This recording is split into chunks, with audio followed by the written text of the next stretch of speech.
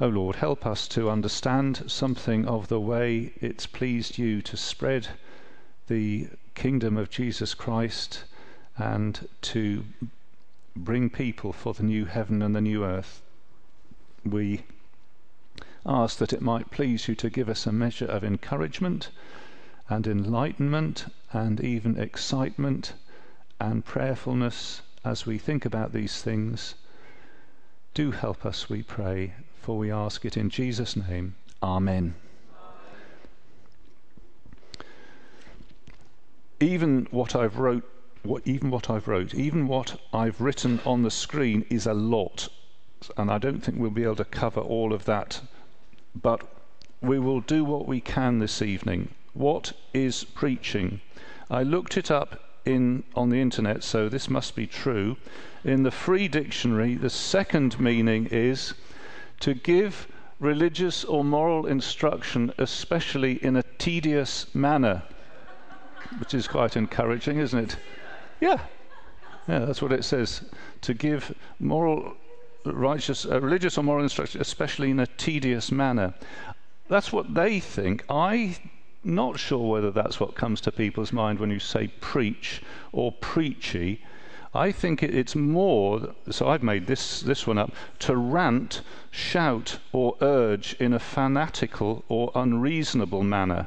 I think if you say preach, that's what people, that's their sort of worst nightmare of preaching, that somebody is going to be standing up in front of them.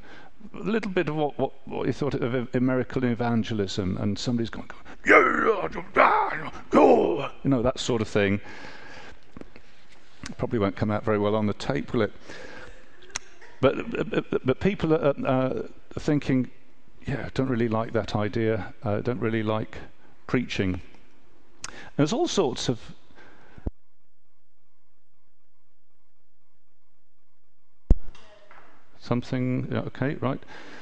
there's all sorts of cultural issues about preaching. So the Welsh tradition of preaching would be very much affected by Dr. Martin Lloyd-Jones, who was a Welsh preacher from the 30s through into the 70s. And he had a particular take on preaching and a particular style of preaching, which many people would still think of now as being essential. He wrote a book, Preaching and Preachers. The interesting thing about Dr. Martin Lloyd-Jones is the bits that people often take from him are the bits that you can't actually find in the Bible. That's a very dangerous thing for me to say, isn't it? I remember in his the first volume of his biography, he says, I would sooner trust a man who takes a bath once a week than a man who takes a bath once a day. And you just wonder whether... No, I won't even go down that road. So what we want to know is what it says in the Bible about preaching. And the nearest I'm going to get to it this evening is to look at some of the vocabulary and give some examples of how it's used. In the New Testament, there are a number of words and ideas that actually link up on this subject of preaching. So let's just do them. Now, you're brave people. You're not going to be put off if I put up foreign words on the screen. I'll explain them, so don't get panicked. So the first word that I'm going to say is evangelizo, which means to bring good news. It's a Greek word, evangelizo, to mean to bring good news. It's made up of the two bits. The ev bit at the beginning usually means good. So if you have an evlogia or a eulogy, so the EU bit is a good word. So at a funeral you have a eulogy, which is the U bit is good and the LOG bit is word, a good word about the deceased. And this is an angelizo. The angelizo bit is like angel, and an angel is a messenger. So this is to bring a good message, to bring good news. And there's a word that goes with it, evangelion, which is the news that you bring. So let's look at some examples of bringing good news, and that's what we'll do. Matthew chapter 11. These are almost at random. There's 53 times this word is used, so rather than look at all of them, I've just selected a few of them. So Matthew 11 verse 5. This is Jesus reporting on what is happening in and around him. So Matthew chapter 11 verses 4 and 5. Could Mark please read that out to us?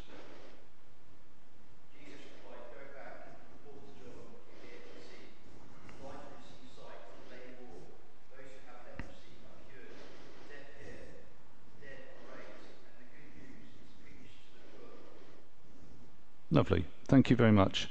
So he says there, and I wish I'd brought my Greek so I could tell you exactly what it says, but I haven't. The poor are evangelized. The poor are evangelizo. Good news is brought to the poor. And interestingly, he's quoting from the Old Testament, and we'll go back into the Old Testament a little bit, but that's an example of. Okay, in English, it's made into 4 or 5 words, isn't it? Good news is preached. In the original, it would just say, they are good newsed. Good news is brought. I suppose in English you have to use a few extra words for it. Let's look at Luke chapter 2, verse 10 for another example of good news being brought. Luke chapter 2, verse 10.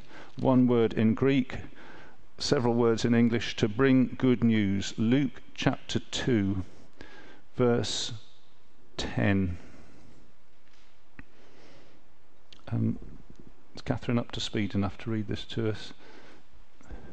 Well, let's ask Lindsay while you're doing. Lindsay, Luke chapter 2, verse 10.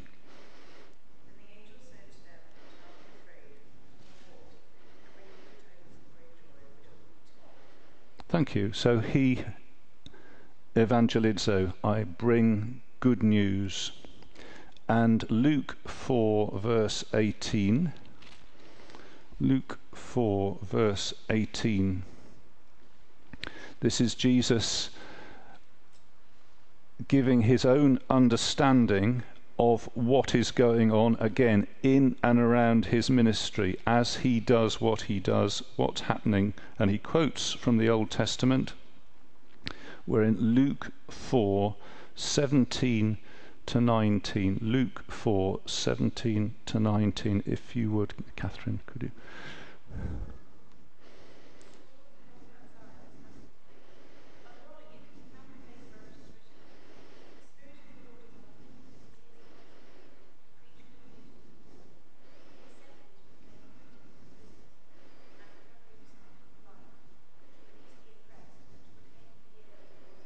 Thank you very much indeed.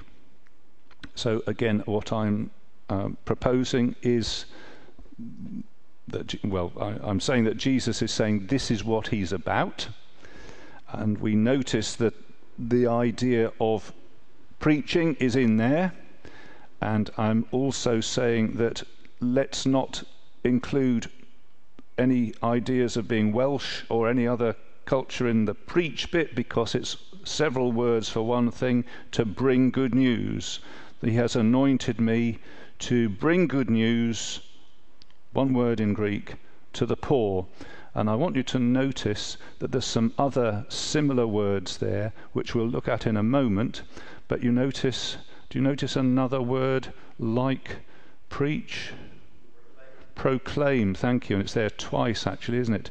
To proclaim freedom and to proclaim the year of the Lord's favour. Now hold on to that word proclaim, we'll come back to it in due course.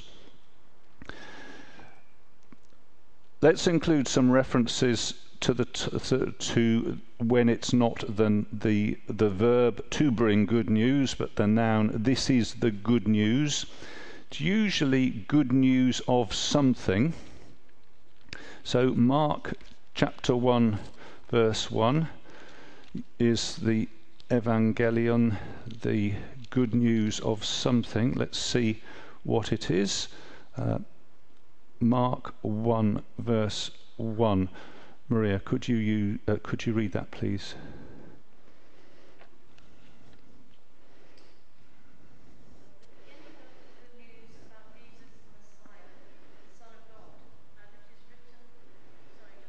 Yeah, that will do. That's fine. No, that's interesting. So you've got which version?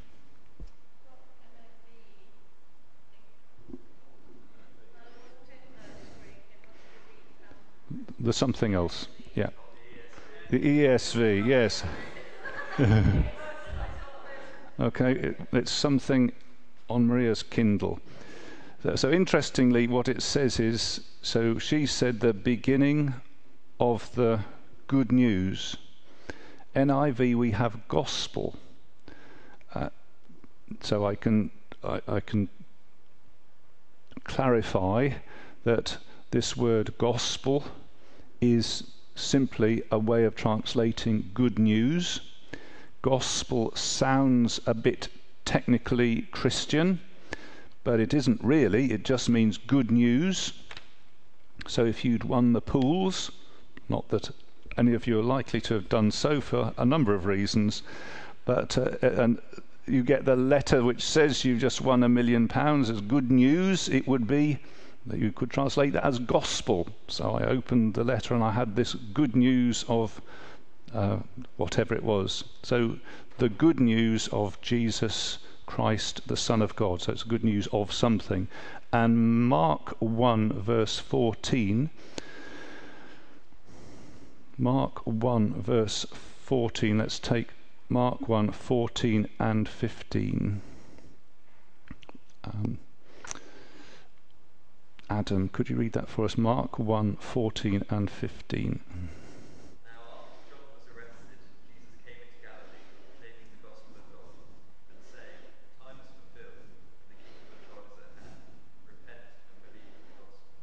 Thank you. Okay, well, that time we've got gospel. NIV has good news. Interesting. I don't know why that should be the case. So what is proclaimed, notice the word proclaim, which we'll come to in a moment. It is the good news of God. So it's the good news of something, good news of God, and then it is, it just says the kingdom of God is near, repent and believe the good news. So that second time, it isn't the good news of anything particular, but it is the good news which has just been described.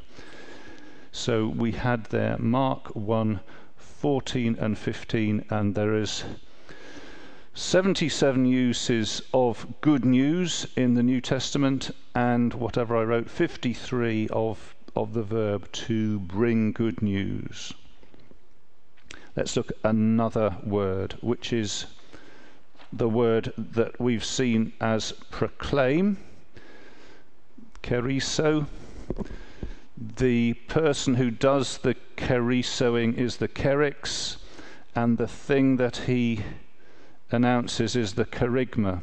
So what do these mean? Well, they mean this: to act as a herald, and the person who does it is a herald, and the thing that he says is the heralding or the message which is proclaimed. So here's another example. Let's suppose that you are an anxious father-to-be and your wife has been in labour, and it's a few years ago when husbands weren't compelled to be with their wives when they were giving birth. So the husband is anxiously waiting round the corner, and the wife has given birth, wonderful baby is born, the nurse comes round the corner and she brings good news to the father. It's a baby. Got to be sexist now, haven't I? So it's a baby boy. So here's the good news. So this nurse is acting as a herald. She is heralding, she is proclaiming this. She might not do it in a loud voice, but that's what she's doing. She's traversing a distance and bringing good news. She is kerisoing. She is in effect a kerix, and the kerygma, the message that she brings, you are the father of a lovely baby boy. Okay, so there's a heralding of something that has taken place. So let's have a look at the references to this. Mark 4:23. Mark 4. That can't be right. I wonder if, no, it's Matthew 4:23.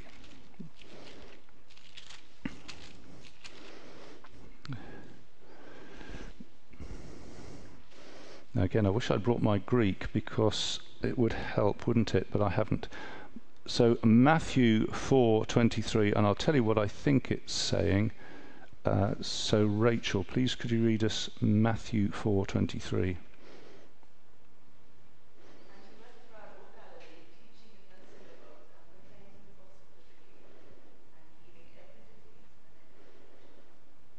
Thank you.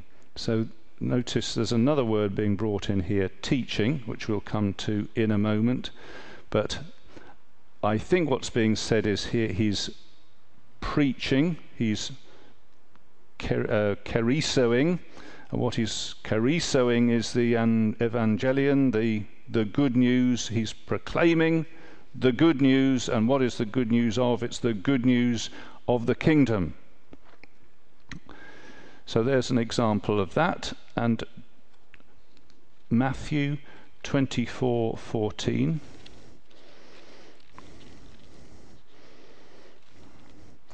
Matthew 24:14. Matthew 24:14. Brenda, please could you read that for us?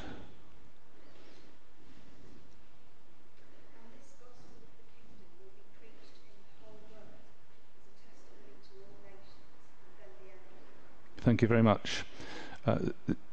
This is Jesus giving a view of what will happen between the time of his death and resurrection, really to the end of the world.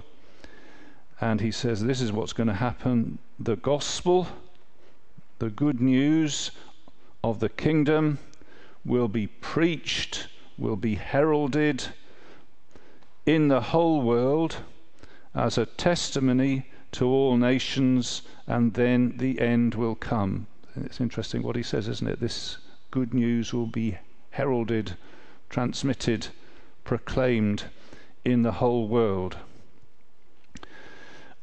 That was 24:14. Let's look at Mark 16.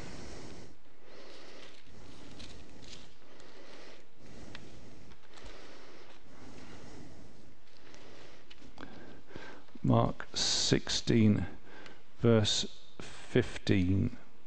Mark 16, verse 15. And could we have verse 20 as well? So this is Steve. Please could we have Mark 16, 15 and 20.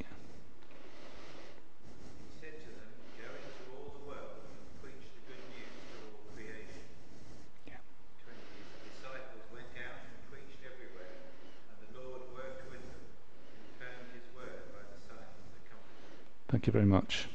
So that's the word preach twice there. Go into all the world and preach, herald the good news to all creation. And that's what the disciples did. They went out and heralded everywhere. Thank you. Let's look at Romans 2, verse 21.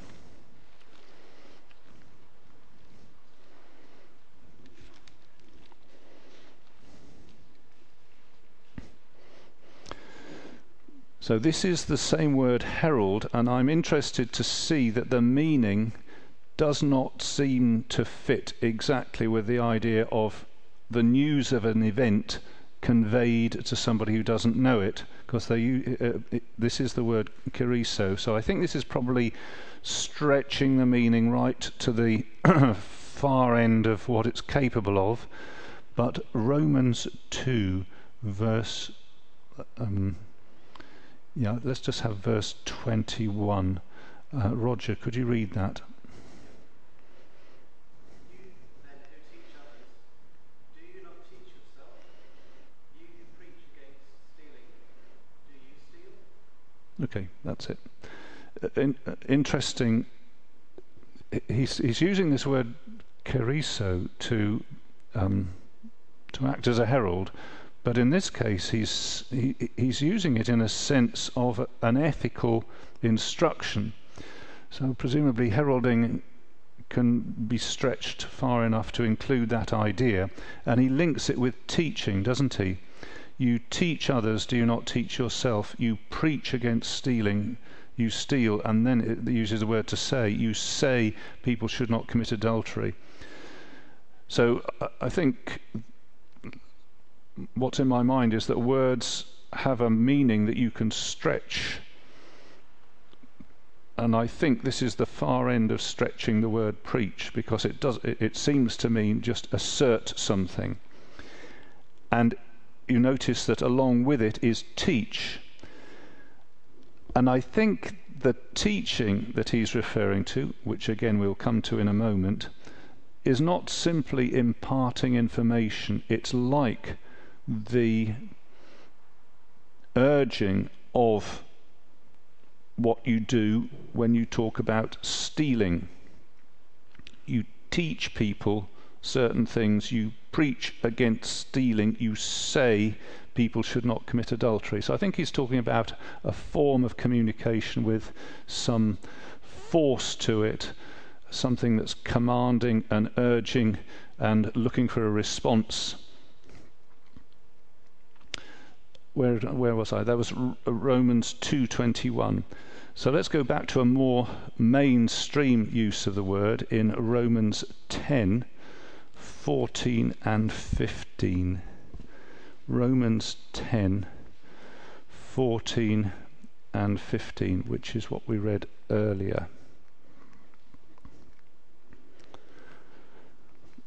Aaron, could you do that one for us? Romans 10:14 and 15.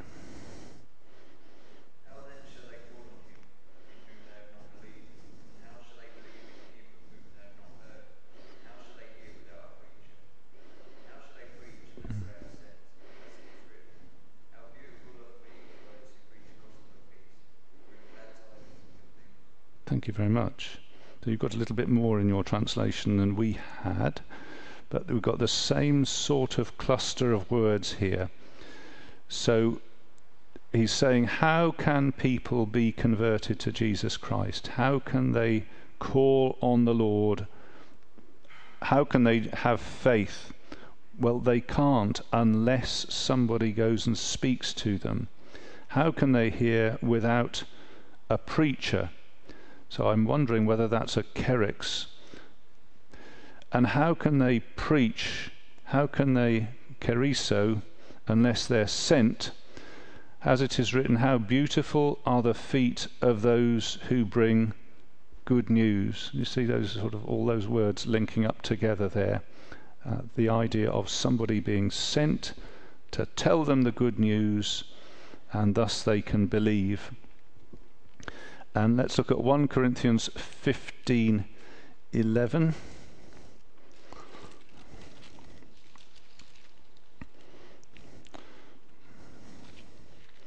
I think we're still on the proclaiming, heralding word. 1 Corinthians 15:11. Yes, we are. 1 Corinthians 15:11. Angela, are you up for this one?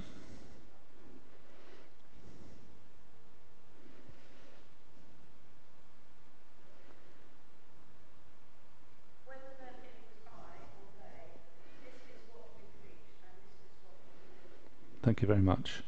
That's to do with the 1 Corinthians 15 bit, which I think we'll come back to in a moment, but it's saying this is the content of the Christian message, and what do we do with it? We herald it, we preach it. So let's look now at the same set of words now in connection with the kerygma, the thing that is preached. There are only 8 uses of this. Let's have a look at some of them.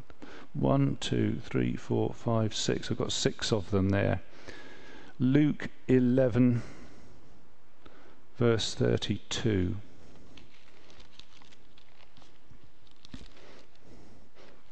Is that right? Yeah. Okay, this is the kerygma, this is the message. Interesting here. So Luke 11:32, Mark, can we come back to you, please?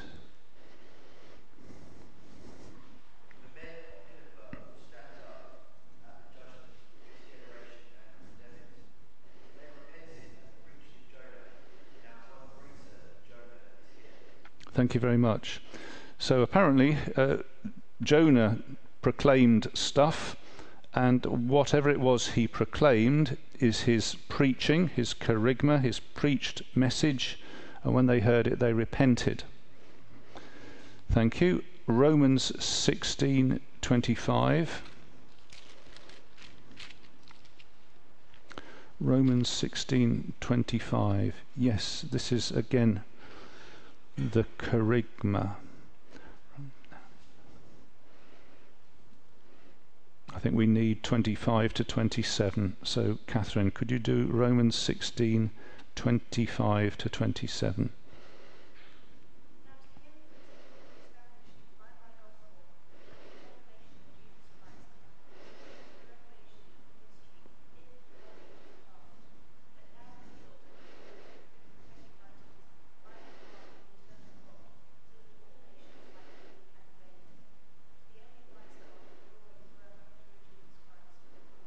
Amen.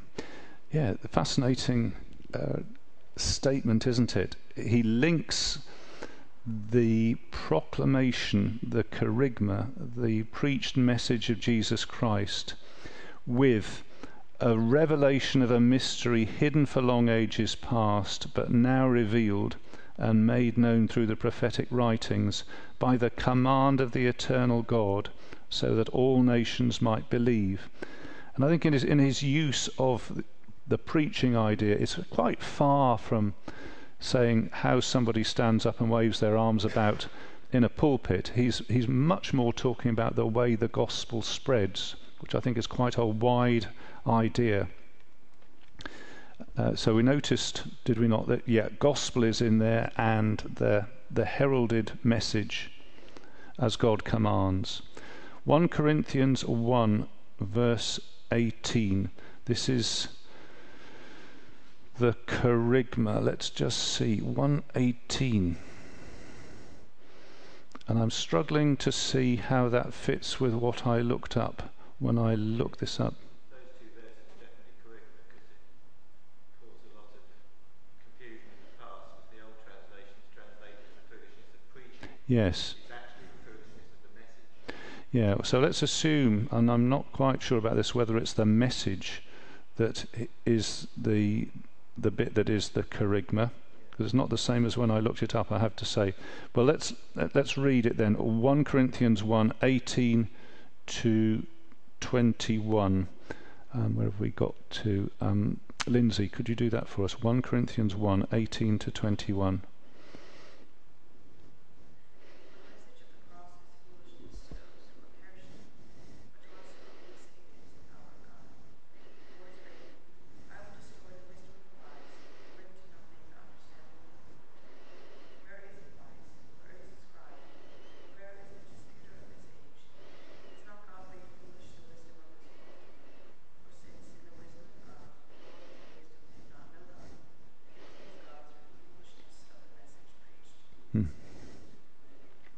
Thank you. The foolishness of the message preached. So let's assume it's the kerygma of the cross, and the foolishness of the kerygma. It's not saying that God insists that people stand in a pulpit and wave their arms in a certain way. He's saying it is a certain message that God uses to save people. It's the message which is foolishness to those who are perishing, but to us who are being saved it is the power of God. It pleased God through the foolishness of what was preached. It's the foolishness of this message of a dead Jew on a cross. He said that's the message that seems so pointless and impotent and disgraceful and disgusting. It's that message that God uses to bring salvation into the world, and the Corinthians were sort of looking down their noses at it and looking for something a bit more sophisticated, a little bit more BBC Two sort of type of message. And he said, no, this is what we've got, this is what God sent, and this is actually the wisest, most sophisticated, most wonderful message that you'll ever find, the message of Christ crucified. So let's do 1 Corinthians 2 verse 4, which again is the kerygma, the message. 1 Corinthians 2 verse 4 and 5, perhaps, Maria. Thank you.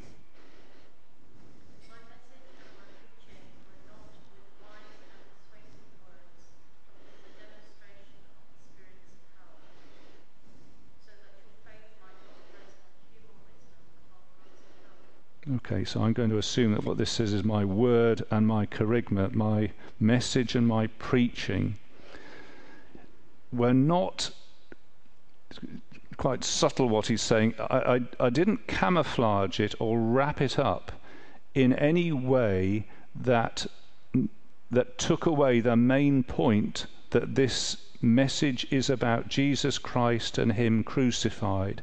I made that the plain and simple bit that everybody's attention was focused on.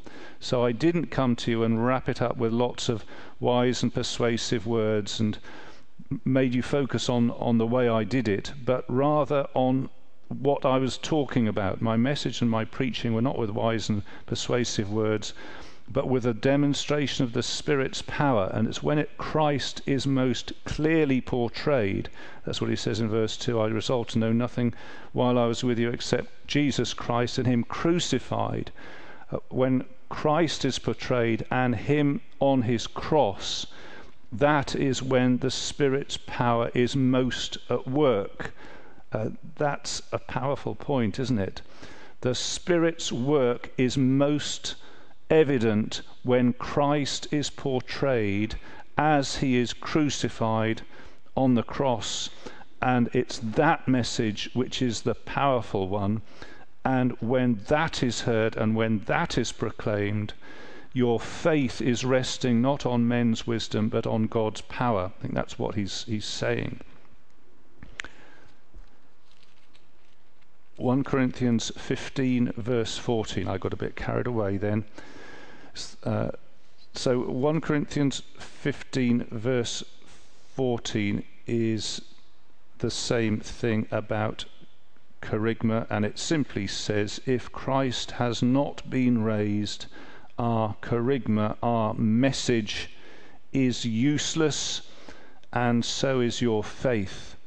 So it's a message about Jesus Christ and him crucified, but the crucified Saviour is the resurrected Saviour. So that was the second of those words, to bring good news, to herald, and as you see, they're not awfully different. They're linked up together. Another word that's used is to teach, didasko, which is used 97 times. And that's to teach. The teaching is the didaskalia, the thing that is taught.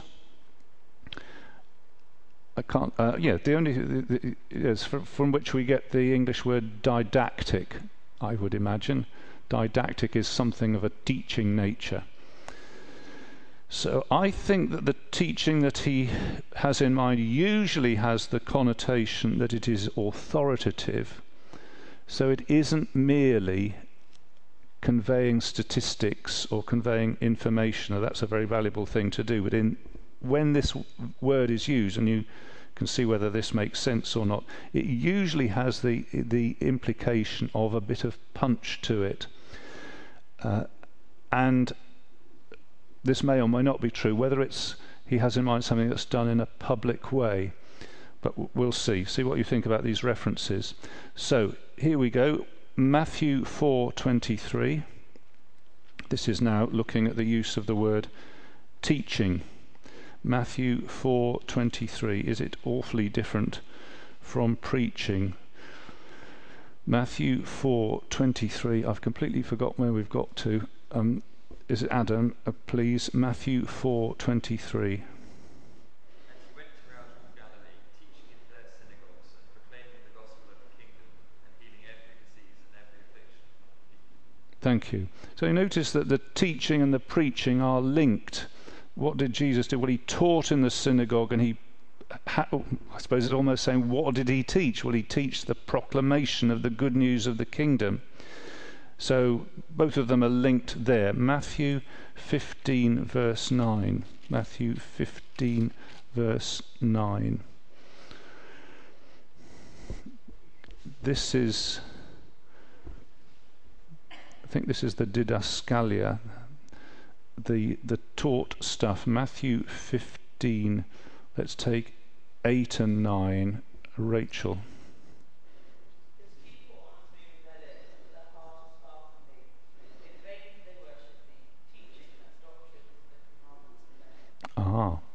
Teaching as doctrine the commandments of men. The bit that's translated doctrine would be the teaching material. In English, doctrine, particularly in Christian talk, brings to mind what has historically been developed over the last 2,000 years in terms of, you might say, Protestant doctrine, or the doctrine of the Holy Spirit, or something like that. That's not what we should understand every time that word crops up in the New Testament. It simply means taught material. So teaching, or their taught material, are but rules taught by men. Where did we get to? That was Matthew 15 verse 9. 1 Timothy 2:12. So this is didasko. 1 Timothy 2:12.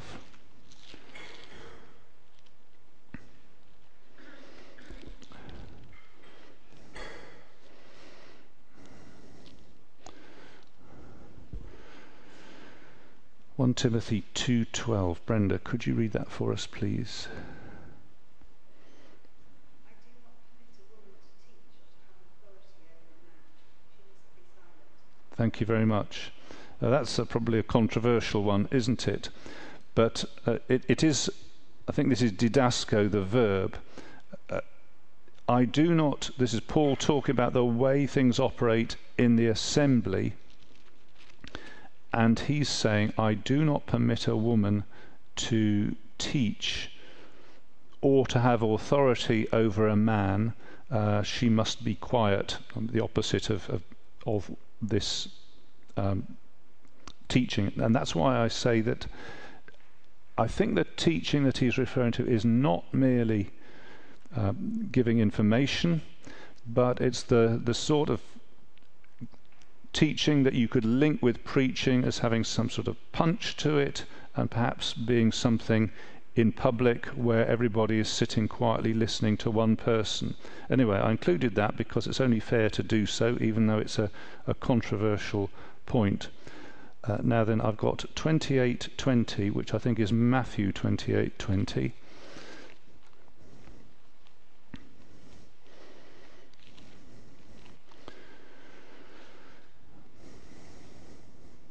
So I think we need a Matthew 28:18 to 20, and bearing in mind that we've already looked at a reference like this, which I think was the proclaiming word, but here is the teaching word. So I think it's Steve, isn't it? Matthew 28, what do we say, 18 to 20.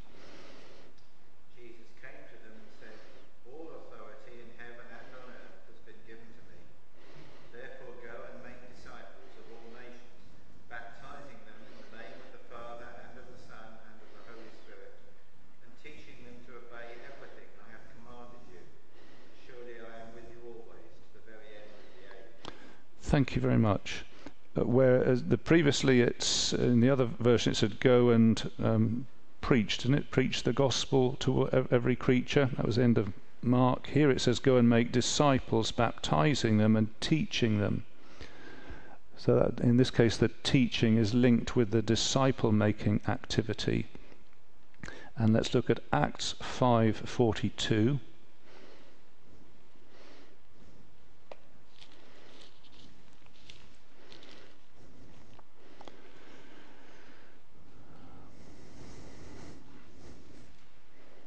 Yeah, I'll read that. Day after day in the temple courts and from house to house they never stopped teaching and proclaiming the good news that Jesus is the Christ. So again, I'm linking together there that teaching and proclaiming the good news aren't two vastly different activities. They are certainly linked.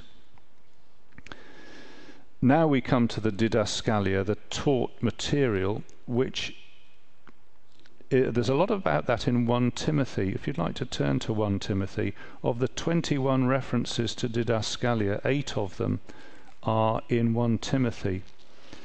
So we'll just touch upon those and then I think we'll move on. So in 1 Timothy, it says didaskalia, the taught material.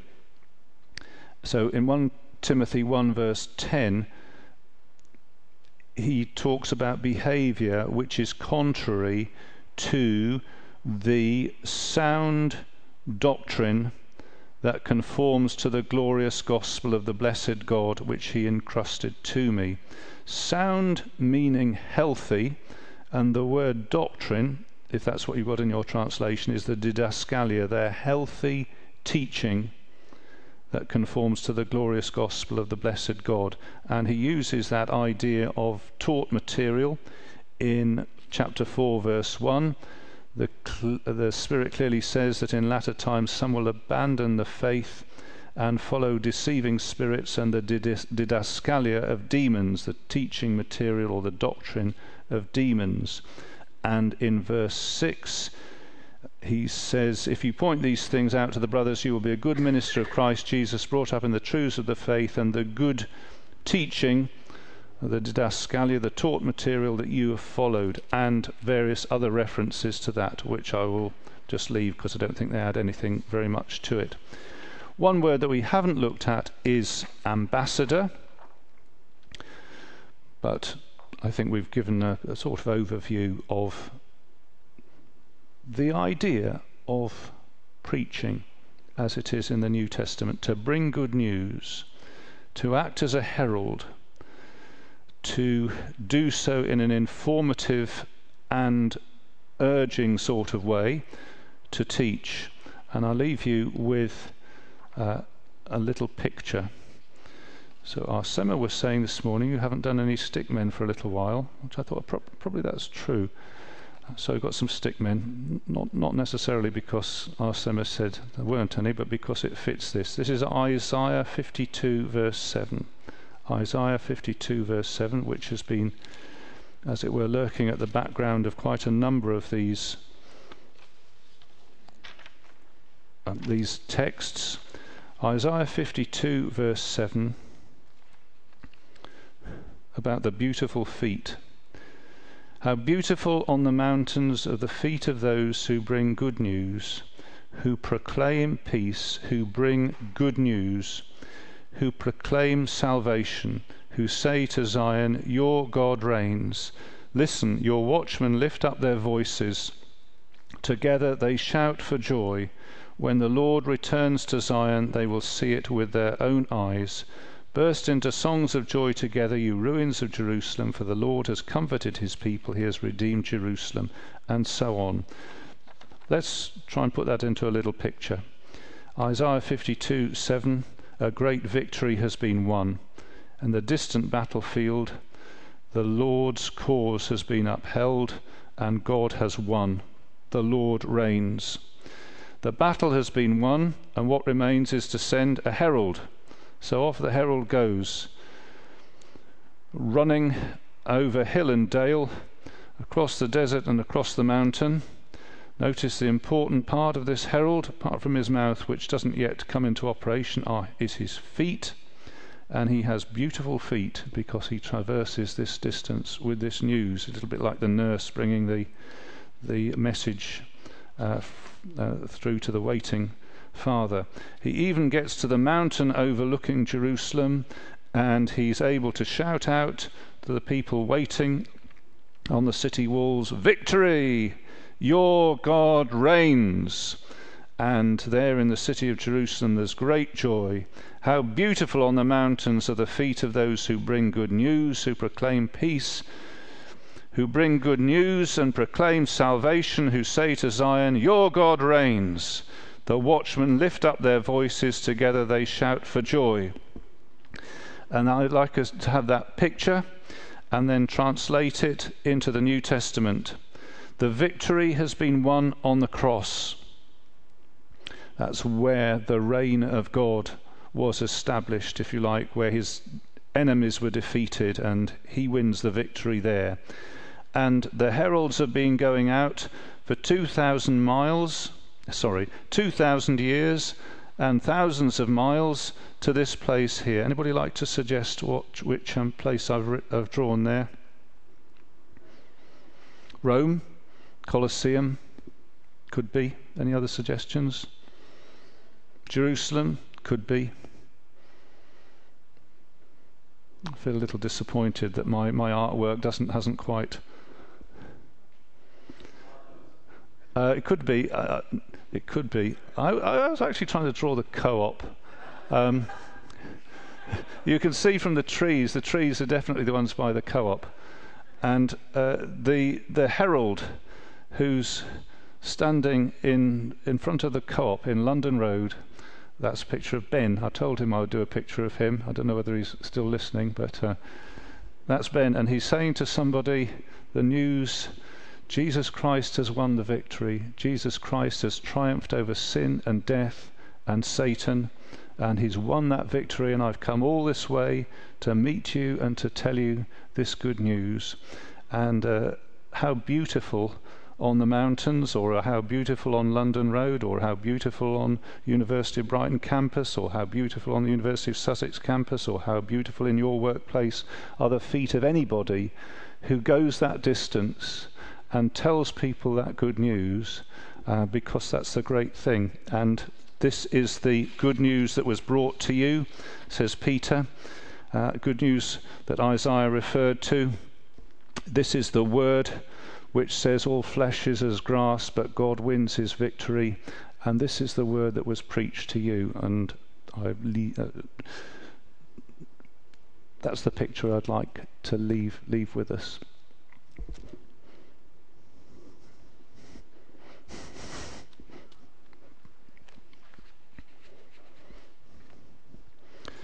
Okay, does that make sense? Yeah. Let's pray. Lord, we pray that in our day, that just as Paul and his companions were so, they made it their consuming work and their heart's desire and their labour of love and their prayer, that men and women and boys and girls should hear the good news about Jesus Christ, that this should be heralded to them. And how could they be saved unless they hear this? And how can they hear unless somebody goes and tells them? And we pray, Lord, that in this day and generation that good news might be taught and preached and passed on, and people informed, so that they might believe. And we thank you that we've been able to look at this even in a relatively sketchy way, but it's a great subject, and it is our prayer that people would believe this good news, and the good news would go out in the power of the Spirit. In Jesus' name we pray. Amen. Amen.